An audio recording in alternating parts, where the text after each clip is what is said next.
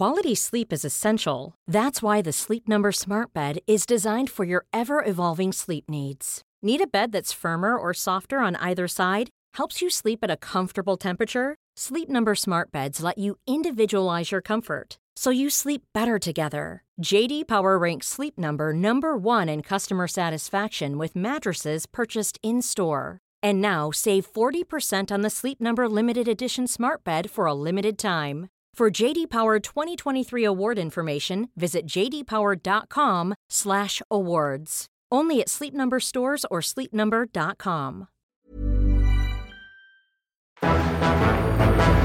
It's August 9th, 1329, and another remarkable event is about to be uncovered by Ariel, Rebecca, and Ali, the Retrospectors. You'd be forgiven for assuming that Christianity came to India around the same time as pith helmets and red coats as part of the British Raj. But the first Catholic diocese in India was actually established much earlier, today in history in 1329, a time when Christianity was yet to reach some parts of Europe. And in a funny way, it had been a long time coming, because according to Christian legend, St. Thomas, Jesus' doubting apostle, went to India around AD 50 and established 7 churches along the southern part of the west coast of India, including in Koilon, and that was said to be the second place that he set up his church. There's actually no direct historical evidence to prove that St. Thomas made it this far south, although he probably did get into at least northwestern India. But in any case, the region does continue to claim him as this sort of very, very early encounter with Christianity. But how did he get there? Surely it must have been on a balsa wood boat drifted over from Norway. Well, there were a series of Middle Eastern migrations during the early years of the first millennium. It's not just in the 20th century that Israelis started going to Goa in their gap year. So it wasn't an unusual place for people to come. And in fact, we don't know that St. Thomas was there, as you said, but the reason it probably is likely is because basically the spice trade, that's the reason, right? Everyone went there because Kerala, that's what it is, modern-day Kerala, provides ideal growing conditions for spices. So Jews and Arabs had settled in Kerala for centuries before Jesus was even born. So it really was part of the backpacker trail. The backpacker trail. If you're coming down from Jerusalem, you're going to go to Koilon. Yeah, it was interesting that you mentioned Jews, because there's a group of Jewish people on the Malabar coast called the Cochin Jews. They have lived in the area since the 1st century AD, and they also have their own legend dating themselves back to a biblical character. It's very popular. They trace their own arrival in the region to the time of King Solomon. But what happened on this day was that Pope John the 22nd, in recognition of the particular zeal of an evangelical set of monks led by one called Jordan of Severac, he rewarded Jordan of Severac, also known as Jordanus, with the diocese of Koilon and nominated him as the first Catholic bishop of the region. Yeah, so in other words, Christians were there. But this date, which we're commemorating and is in the history books, was the first time an Italian went and said, right. We're all Christian. Yeah, well, the issue that was facing Jordanus when he arrived to take up this position, he'd actually been in India for several years at this point, and he'd gone back, received his appointment, gone back out there. The issue was that there were these, what were called St. Thomas Christians, and at the time they belonged to what was called the Church of the East, that split from the Roman Church in 431 AD, and today it doesn't really exist as its own entity. It's split between Catholic, Orthodox and Protestant denominations. But at this time, the Church of the East was ministering to the St. Thomas Christians with bishops from Persia. They had their own rites, their own doctrine that was quite different from the Catholic Church. So kind of what he was doing was not only to create new converts, but to sell the Christians in the area who'd been around for hundreds of years at this point on this westernized Roman Catholic form of the religion, which was to take hold. Jordanus was actually kind of the right guy for it. He already had experience at working with different groups of people because he had been a Dominican friar who had been working as a missionary in India with Franciscan brothers, led by St. Thomas of Tolentino, and he had actually narrowly escaped death when the rest of the missionaries were detained near Mumbai in 1321. Jordanus was away preaching at the time, so he was not with them. They were detained by a local Muslim ruler who asked them their view of Muhammad, to which St. Thomas of Tolentino replied, He was the son of perdition and has his place in hell with the devil his father. Unsurprisingly, they were beheaded. Yeah, he was going straight for the sainthood with that one. You get the sense. Yeah.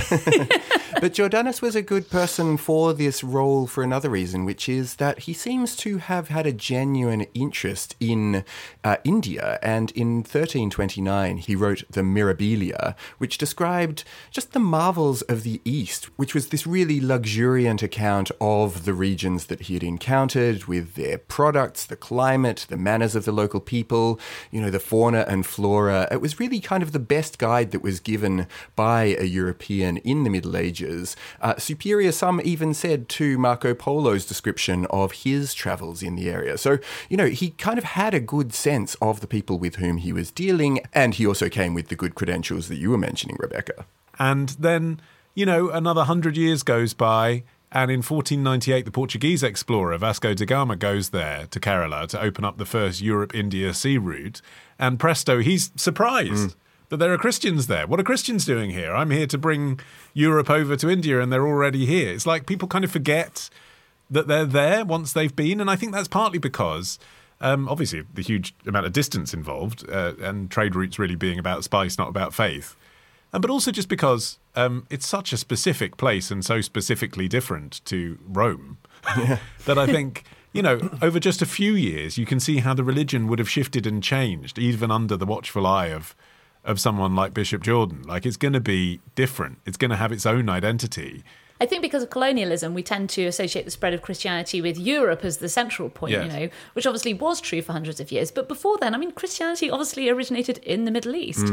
And we're like, oh, wow, I can't believe St. Thomas ended up in India. But actually, he ended up in India because he was in modern-day Iraq, Syria, Iran, More likely etc. there than Canterbury. Yeah, of course, yeah. So it's not that surprising that Christianity would come from that direction rather from a European direction, and that it would form in a way that was relatively untouched by what was going on in Western Europe. But at the same time, the establishment of this Portuguese control, which, as you say, Ollie, was sort of only actually secondarily about religion and more to the point, it was about trade.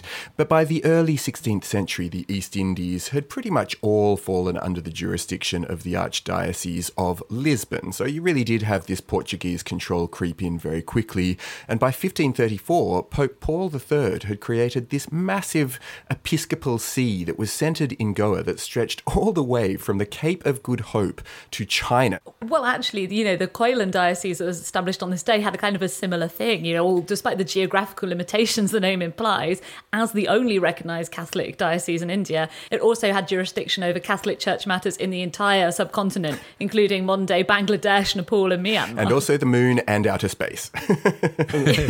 And yet continued to perplex Westerners. In the history of the decline and fall of the Roman Empire in 1777, Edward Gibbon writes, quote, "The title of Mother of God was offensive to their ear," describing Indian Christians, "and they measured with scrupulous avarice the honours of the Virgin Mary, whom the superstition of the Latins had almost exalted to the rank of a goddess. When her image was first presented to the disciples of St. Thomas," that's what he called them, interesting, "they indignantly exclaimed, 'We are Christians, not idolaters,' and their simple devotion was content with the veneration of the cross. Their separation from the Western world had left them in ignorance of the improvements or corruptions of 1,000 years." Yeah, Jordanus was very unimpressed by the established Christian communities he found there. He wrote, "In this India there is a scattered people, one here, another there, who call themselves Christian, but are not so, nor have they baptism, nor do they know anything about the faith. Nay, they believe St. Thomas the Great to be Christ." So in an attempt to correct this, he built his church in Koilon. Correct. It was St. George's Bring over all Church. the additional bits that Europeans had stuck on the religion for the last 500 years. He decided to add all of that really needless stuff around the edges. St. George is a patron saint of Catalonia, which is where Jordanus was from, so he built his own church, St. George's Church, and used this kind of as the HQ for his mission to sell the locals on Roman Catholicism. I mean, the Koilan Christians seemed to be doing okay before he got there. The origin story with St. Thomas the Apostle is a bit dubious, but there is a 9th century copper plate. That's the earliest material imperial evidence of Christianity in the whole of India, which granted the Christian community in Ceylon trading rights and permission to build a church. So they were doing fine. They had churches. They were happy. They didn't think that St. Thomas was Christ, but they did venerate him to a degree which maybe to Europeans was more appropriate to, as you mentioned, the Virgin Mary. They didn't like this particular veneration of St. Thomas, but they did know what they were doing, and they were perfectly fine without a Catholic church. That was why it was a hard sell. Yeah, and I think that even lingers to this day. You know, Kerala still makes lots of claims to that connection with Thomas, the Thomas. You know, there's lots and lots of people who are born Thomas. There's lots of businesses around the region that have Thomas somehow in their title. But then you had the Jesuits, the Portuguese Jesuits, who established, as you mentioned, the Diocese of Lisbon, which ran all the way down the Goan coast and further south as well. They even established a Goa Inquisition. I hadn't heard of this. Kind of a parallel to the Spanish Inquisition and the Portuguese Inquisition. It ran almost continuously from 1561 to 1812. And it's this kind of bizarre parallel version of, you know, I think most of us have heard of the Spanish Inquisition and the way that a lot of the Jews in Spain were forced to convert, or at least pretend to convert, to Catholicism. There was kind of a parallel practice going on in the Goa Inquisition, where Hindus are being forced to convert or practice their religion in secret at their own peril. And it went even further than Hinduism. Books in Dutch and English were confiscated and destroyed on the basis that they might contain Protestant teachings. And the St. Thomas Christians in particular were targeted as well. Their prayer books were destroyed. They were banned from speaking their dialect, which was a Syriac dialect similar to Aramaic. They were forced to use Latin services. And there was also, I didn't know this, a Mexican Inquisition, a Brazilian one, a Peruvian one, and a Colombian one. There was genuinely nowhere to be a safe non-Catholic in the entire empire. I mean, if I had to choose an Inquisition, I'd probably go Goa. Tomorrow. Go for the jugular, and that actually he did this slapping because it was an act of propaganda. Ditch the ads and get a Sunday episode when you join Club Retrospectors. Patreon.com/retrospectors. When you make decisions for your company, you look for the no-brainers. And if you have a lot of mailing to do, Stamps.com is the ultimate no-brainer. It streamlines your processes to make your business more efficient, which makes you less busy. Mail checks, invoices, legal documents, and everything you need to keep your business running with Stamps.com.